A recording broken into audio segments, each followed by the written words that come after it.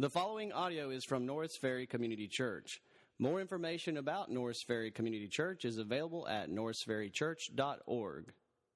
And we continue our study of the discourses of Jesus in the Gospel of Matthew. And we see, as we were reminded by the video, that the context of Jesus' teaching on these discourses to his disciples, the context is this movement of multiplication of disciples. Jesus called 12 in the book of Matthew. He called 12 apostles or disciples to himself.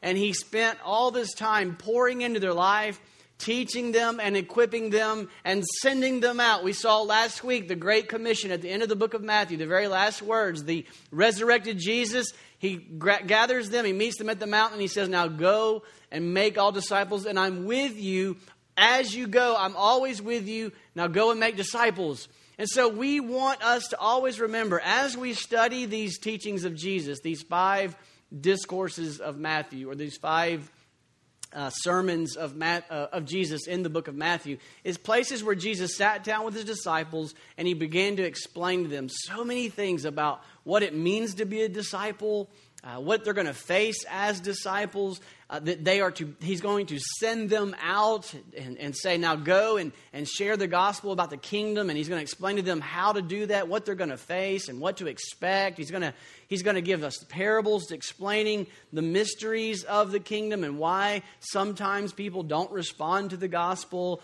And then he's going to, in the last discourse called the Olivet Discourse, he's going to say, now here's what you're going to see before I return. And so these teachings are very helpful for us in our own personal life, but I'm afraid that we're going to miss this forward thrust that we have been sent by the Son of God, that we are a part of this multiplication movement. Why are we learning these things? Why was Jesus teaching his disciples?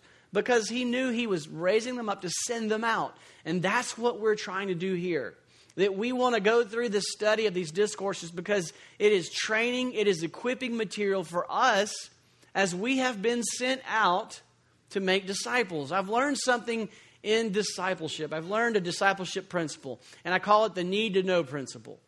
People learn best when they're in a need-to-know situation. If I want to teach you, Kelly, if I want you to learn how to pray, I'm going to say, Kelly, come up here, and next week you're going to offer a prayer to the whole church. And you're going to go, whoa, I need to know how to do that. And I'll say, she's very teachable right now.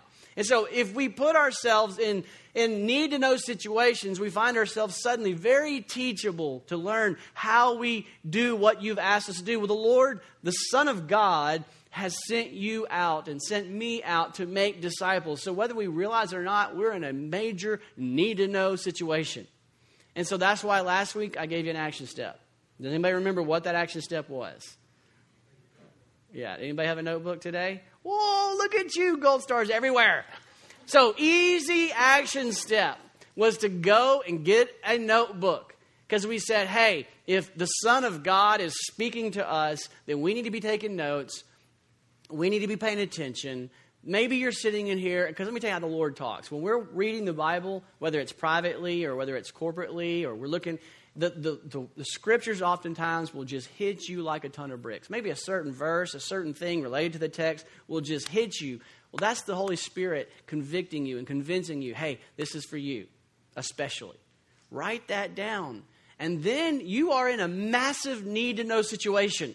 That's when you go to your community group leader and say, look, I think God has told me to say this to my friend, or I think God has told me this, or I tried this and it was awful. Let me tell you about this week. Each week I'm giving you action steps, but before you get the action step, I'm obeying them myself, so I am in the shoes you're in. So this action step this week, you can write it down, this week your action step is this.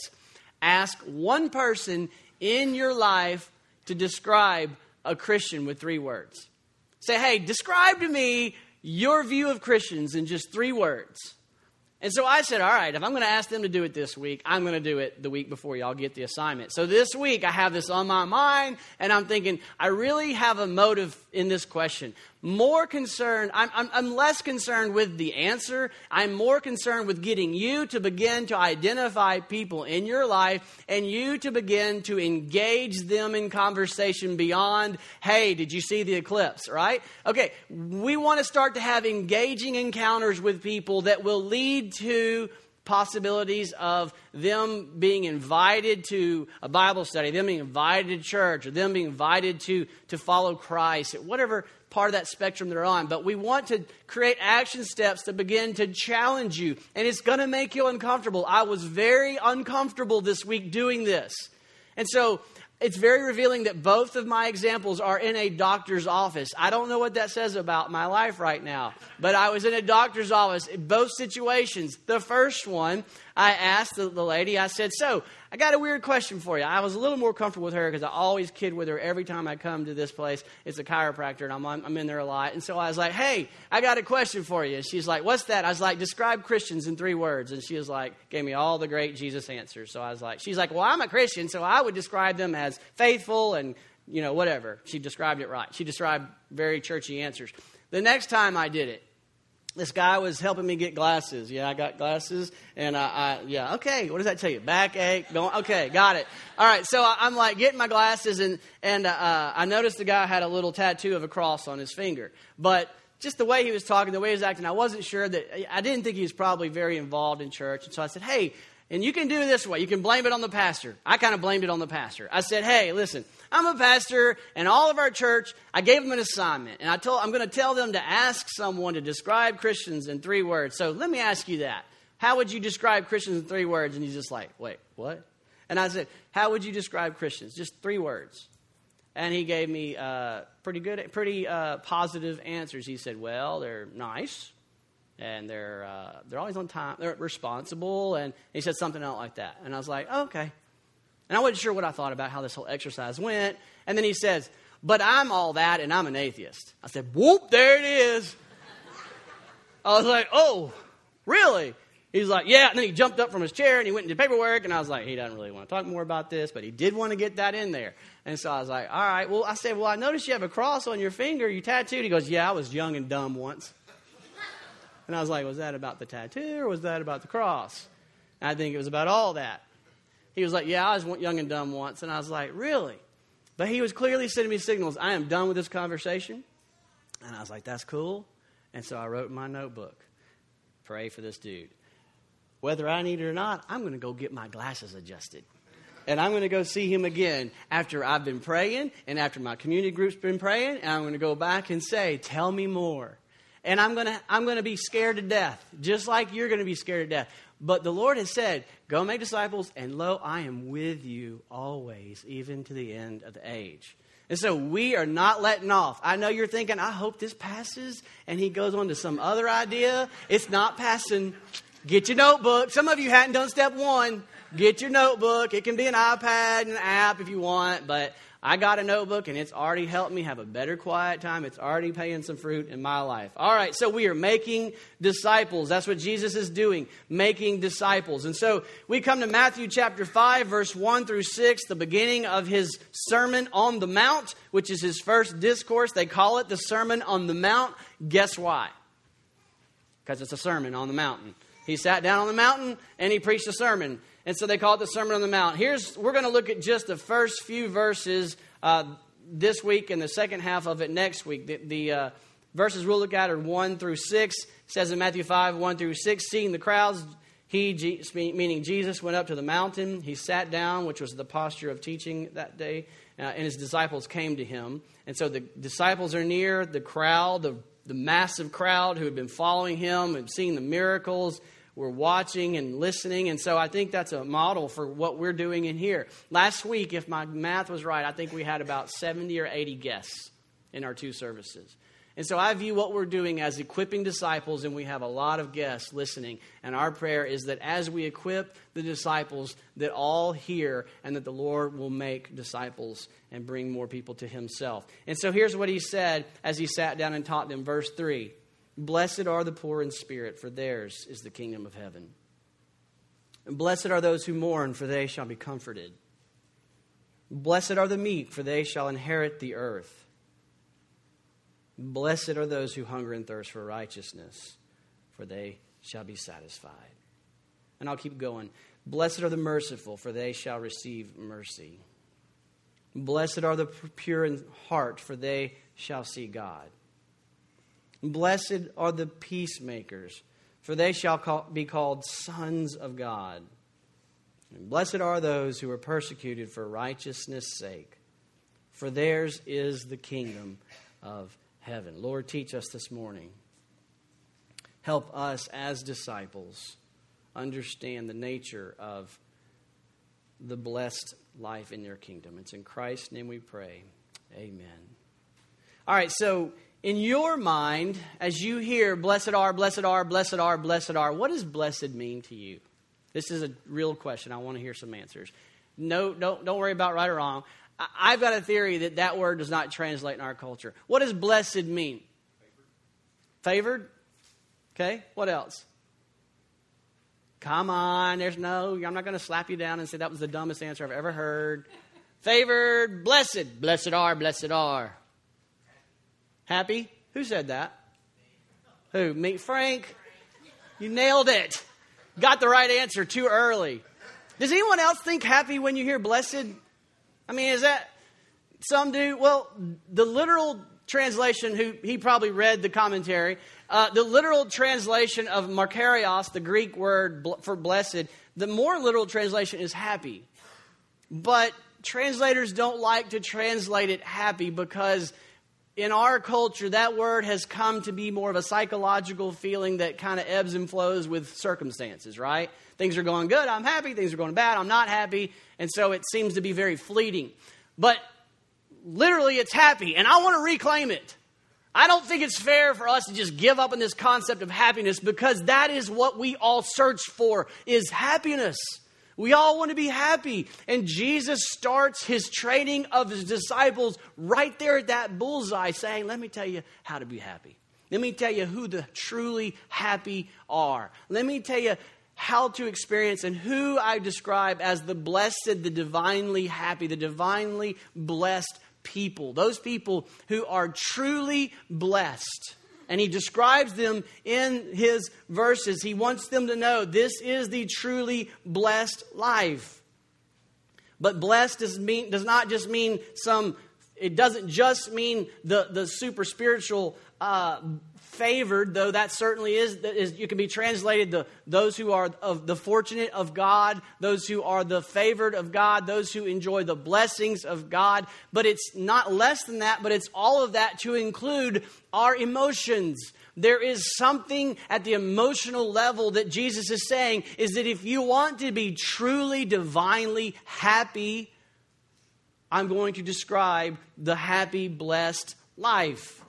So I would define this blessed as a deep, divine satisfaction and joy imparted by the Spirit of God, which accompanies the approval of God, or the right standing with God, or being in right relation with God. It is probably closer to our understanding of the word joy. If you're like me, I think of joy as something that transcends circumstances. It certainly is more like that than a happiness that is fleeting. And so it's a deep inner divine blessedness given by God that transcends circumstances. In fact, it's a joy or happiness that can be experienced in these verses we see. It's experienced in the midst of grieving, mourning, and persecution. So he's saying, listen, I have a blessedness, I have a happiness, I have a contentment, I have a satisfaction that I offer you that is present even in the midst of deep mourning and grieving, that is present even as you are being persecuted and treated poorly. I offer a blessedness, a genuine divine happiness that transcends this world. He's got their attention.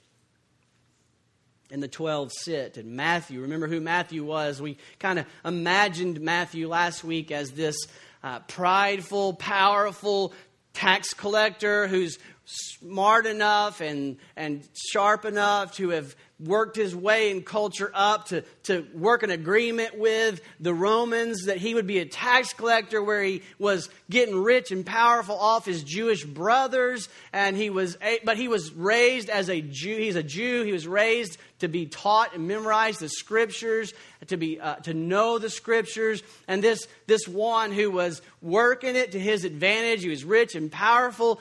He knows the Scriptures, and he sees Jesus arriving on the scene, and he realizes, man, this dude's fulfilling Scriptures. He's fulfilling all the Old Testament. Perhaps he really is the Messiah.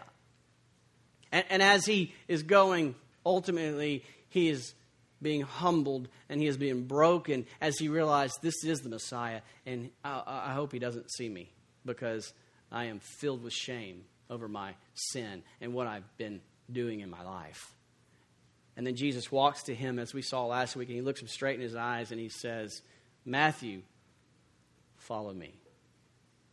And Matthew, thrilled that Jesus would accept him and invite him, he jumps to his feet and follows Jesus. And what does he do? He throws a party. And who's at that party? He's making disciples. Out of the joy of the grace that he's experienced in Jesus, he throws a party with all his other rich, powerful tax collectors. And he says, I want you to know this Jesus. And so he is a great example of one who is sitting at the feet of Jesus going, I got a lot of questions, though. And Jesus is teaching them. And Jesus says, let me first of all start with what we all long for. We all long for happiness. We all long for contentment and satisfaction. And Jesus says, let me describe that for you. This same understanding of happiness is a biblical concept that we see in the very beginning of Genesis, when God created man and woman. He nestled them into the garden. He blessed them.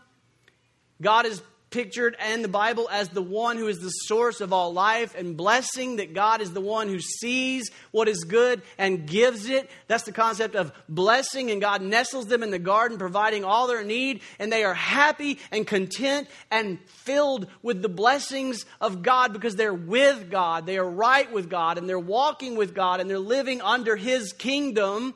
Language is the New Testament, but it's His rule, it is His will. And those who are in His will, walking with Him under His divine authority, are experiencing the blessed life, the divine happiness of God. Because God in Himself is happy.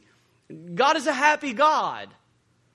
God is a divinely, perfectly content, satisfied God. He made us in His image, and He says, I want you to know this. I want you to experience this.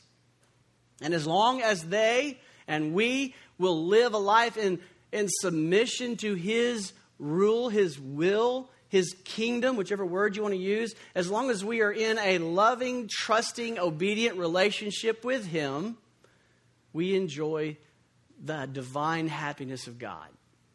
But what'd they do? They had an alternative offer. Well, maybe I should go outside the will of God and be happy. It didn't work. And so Jesus comes back and says, let me tell you how to have that happiness. Let me tell you how to be happy. And He offers them the blessedness of God, the happiness of God. So blessed is a divine inner happiness, joy, peace, comfort, satisfaction that is only given by God. Now, where is the world thinking happiness, the blessed life is found? How countercultural is this message? What was Matthew, the disciple, thinking just days before Jesus showed up? If you were to ask Matthew, hey, describe the blessed life, he'd be like power, money, comfort, ease, entertainment, retirement, all these things that we all know if we don't guard against it, we're caught up in it too. And so this is a very countercultural message. But Jesus is saying, listen, I have the secret to happiness. Now, to understand His message, we've got to look at some verbs. This isn't that exciting. Grammar teachers are the only one that think that's exciting. The verb. Let's look at the verb tenses. The first thing we need to notice is the present tense verbs in verse 3 and verse 10. This is very, very important, or I wouldn't bore you. The present tense verse in verse 3, blessed are Those who mourn, for theirs is the kingdom of heaven. Theirs is, present tense, theirs is the kingdom of heaven. Right now, it's theirs. Down in verse 10, the same structure, same verb tense. Blessed are those who hunger and thirst for righteousness, for theirs is the kingdom of heaven. So what's going on here? This passage is broken up in like a paragraph at the beginning and the end. The structure all the same. Jesus is setting apart a unit, and he's saying, listen to me. All these blessings belong to this group of people, and that group of people are those who are currently members of the kingdom of heaven. Theirs is the kingdom of heaven. Theirs is the kingdom of heaven. And he's saying this is their current assurance. So the blessed life belongs to those who are members of the kingdom of heaven. And then he sandwiches within that 6 promises that are future verbs. 6 future blessings that those who are members of the kingdom of heaven will certainly enjoy. Look what he says those future blessings are. Beginning in verse 4 and following, he says, they shall be comforted. They shall inherit the earth. They shall be satisfied. They shall receive mercy. They shall see God. They shall be called sons of God. So those who are truly blessed are members of the kingdom of heaven currently, and they will be comforted. They will inherit the earth. They will be satisfied. They'll receive mercy. They will see God, and they will be called sons of God. That's the gospel message. Sinners who don't deserve anything will be comforted. They will inherit the earth. They will receive mercy. They will receive the title sons of God. So Jesus is saying, this is the blessed life. This is what I want for you. This is who you are. This is what you look forward to. But we're not done looking at verbs. There's one more, the present tense again. Notice the blessing, the blessed are is present tense. Blessed are the poor in spirit. Currently, those who are poor in spirit are currently blessed. Divinely happy. Verse 4. Those who currently mourn and grieve are currently blessed. Verse 5. Blessed are the meek. Verse 6, blessed are those who hunger and thirst for righteousness. Verse 7, blessed are the merciful. Verse 8, blessed are the pure in heart. Verse 9, blessed are the peacemakers. Verse 10, blessed are those who are persecuted for righteousness' sake. All these are present tense descriptions of the members of the kingdom of heaven who have been promised incredible future blessings. That's the blessed life. That's how he describes the people who are participating in the blessed life. And it is so contradictory to everything that our world is saying.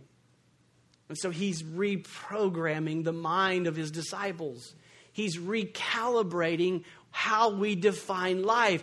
This is what the message of the Bible is about the nature of the kingdom of God. It's strange. It involves lots of different phrases of describing this concept that the Bible says that we who are in Christ are citizens of his kingdom, though we live on earth. He says, look, you're foreigners in your own land. This is not your home, for you have a greater citizenship. He says that you are to be in the world, but not of the world. Yeah, you live here, but this is not who you are. And theologically, he says, when you trust Christ, I declare you as righteous. I will make you live out that righteousness progressively because you're not really yet fully who you are, who I've declared you to be. But one day you're going to be fully righteous. And so it's filled with these strange concepts that Jesus came the first time and he said, the kingdom of heaven is here. oftentimes theologians call that the kingdom is inaugurated or the kingdom has already come, but it is not fully here yet. It will one day be fully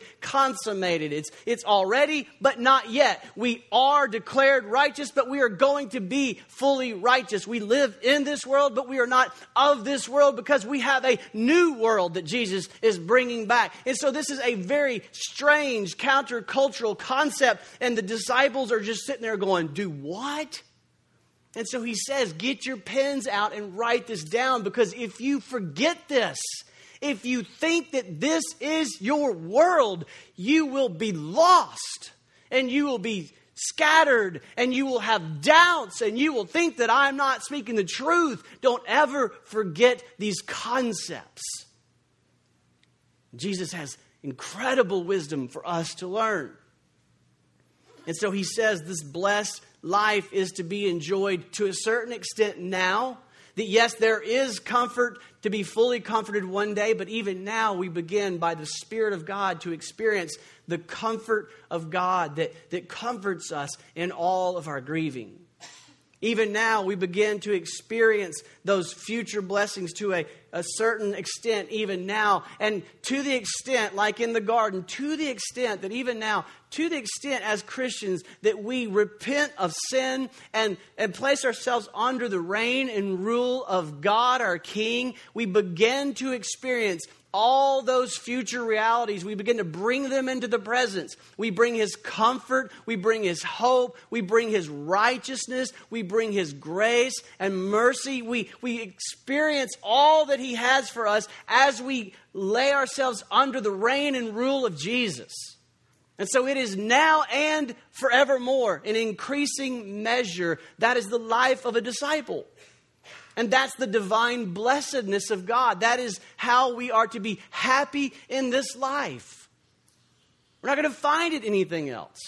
We're not going to find it in possessions. We're not going to find it in entertainment. We're not going to find it in sport. We're not going to find it in religion. We're only going to find it in our relationship with God through Jesus Christ. And so he's saying this is a whole new way to think about these things. This is what it's like to be happy in this life. So finally, we need to look at one last aspect of this message. Who is it that enjoys this blessedness? How does he describe them? Look at verse 3. Again, blessed are the poor in spirit. Verse 4, blessed are those who mourn. Verse 5, blessed are the meek. Verse 6, blessed are those who hunger and thirst for righteousness. This week, those all are referring to our relationship with God.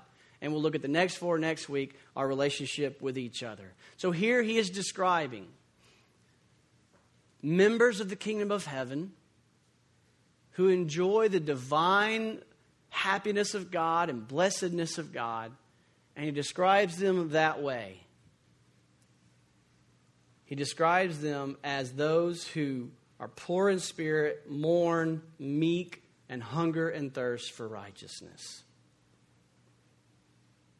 Does that describe you?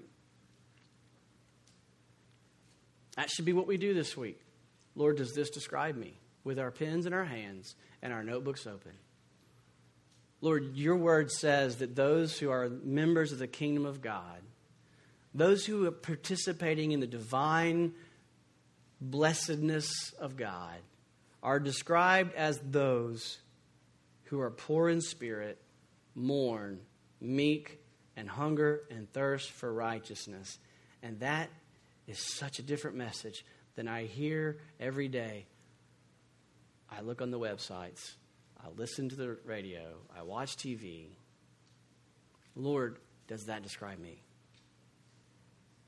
What does that mean? What does it mean to be poor in spirit? What does it mean to mourn and be meek and hunger and thirst for righteousness? I think the simplest way to look at it is John Stott calls this a spiritual progression of relentless logic.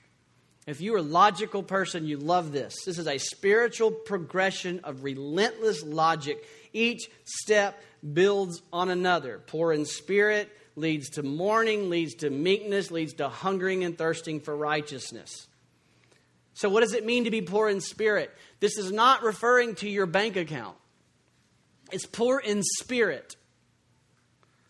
In fact, our tendency is to make this about our bank account, our possessions. Throughout church history, people have always wanted to make this something that they could do in their own strength. If I can do something that makes me fit the category of poor, then I can make myself acceptable with God. And people throughout ages have sold their possessions, moved into monasteries, and abused their bodies by not eating because of these verses. It's poor in spirit.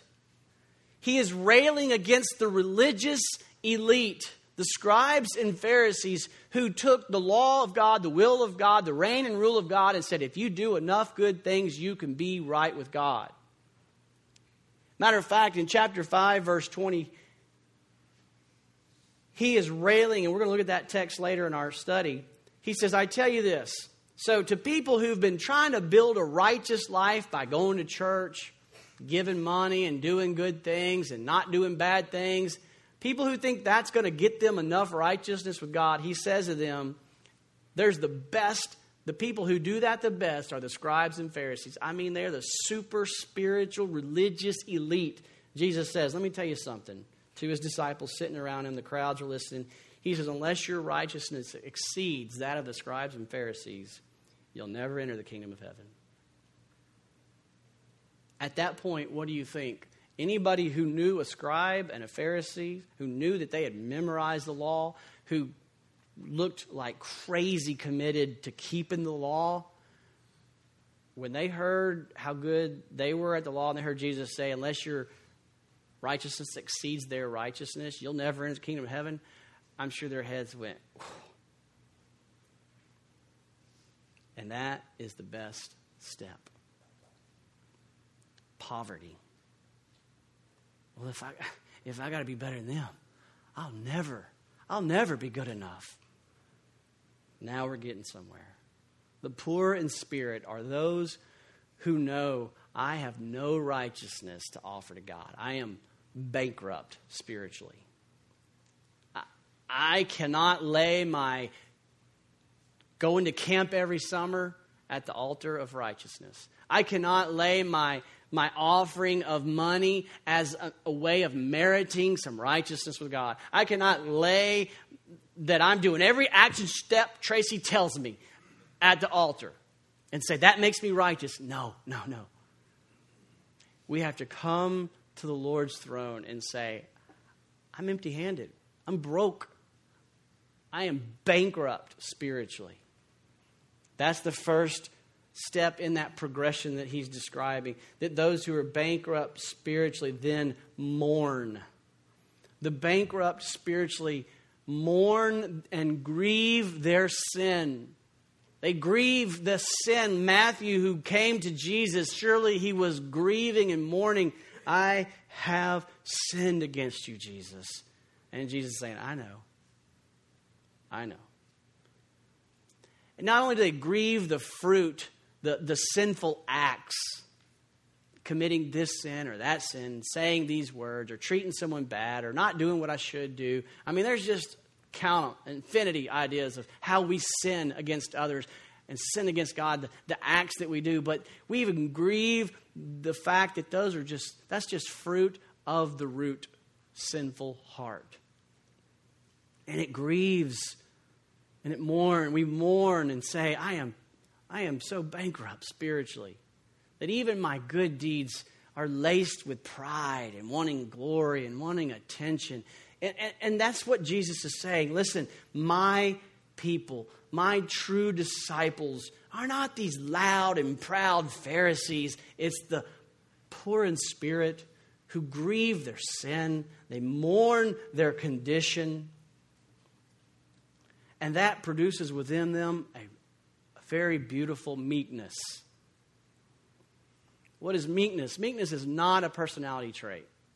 Meekness is not walking around, woe is me, I'm no good.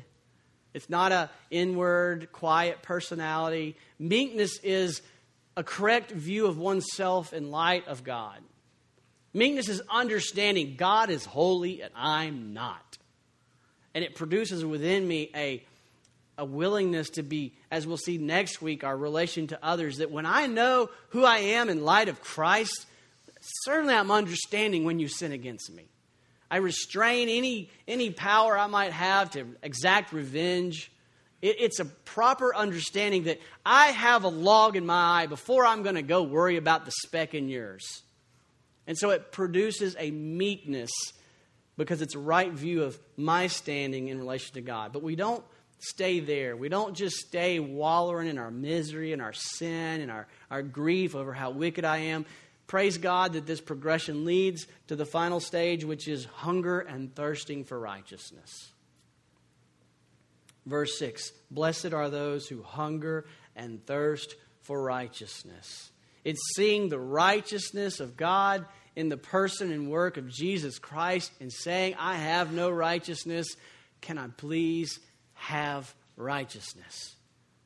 I long for it. I hunger for it. I thirst for it like a man stranded in the desert who hadn't eaten or drinking, and he will do anything it takes to get it. Seeking righteousness becomes the goal of their life. Does this describe you? Jesus says this is what describes those who are members of my kingdom. This is what describes my disciples. This is how we need to know. This is the life of divine blessing. And it's so different than what we think in our flesh or what we see and hear every day. And it's counterculture. It's counter to culture. We should look and feel and think radically different than the world. So Jesus is saying true happiness, divine happiness or blessedness is enjoyed by his disciples. And his disciples are not those loud and proud, self-righteous, arrogant, religious people, but they're the humble and meek who have confessed their sin in the holy presence of God, and they have turned to his mercy and his grace, and by faith have received his righteousness, his divine approval as a gift through Jesus Christ. And it changes who they are. It changes the way they treat others. It changes everything about them. So perhaps you're here today and you're like someone in the crowd who's come and you hear the equipping of the disciples. Yes, this is available to you right now. Yes, you can have it all changed in an instant. Trust Christ alone, and he'll declare you righteous and launch you on a journey of becoming who he's declared you to be. For those of us who are already in Christ and we are his disciples, do we realize that this whole message is the gift that we have? This is the full understanding of the gospel, which is good news. This is what you have to offer people. It's what everybody's looking for. Everyone's looking for happiness. Everyone's looking for blessedness. Everyone's looking for contentment, satisfaction, fulfillment, peace. And they're looking for it in all the wrong places. I think there's a country song or something for that. And you have the answer.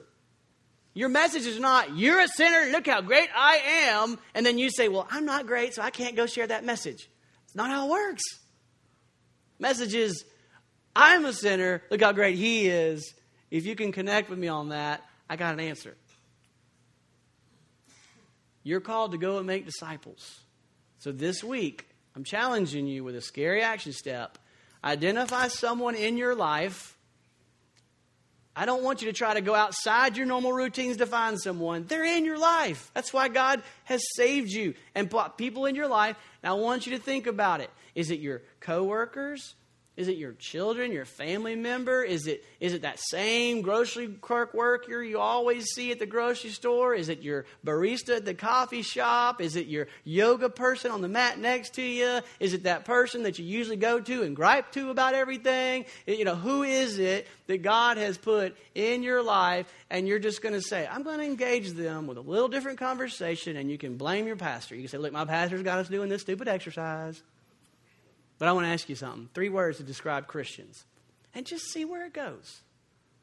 And afterwards, if something happens and you're scared to death, just go, okay, I'm going back to community group. We're going to talk about this and we're going to pray. The Lord's going to provide everything you need to make disciples. Thank you for listening to audio from Norris Ferry Community Church located in Shreveport, Louisiana. Feel free to make copies of this message to give to others, but please do not charge for these copies or alter the content in any way without permission. For more information about Norris Ferry Community Church, please visit us online at norrisferrychurch.org.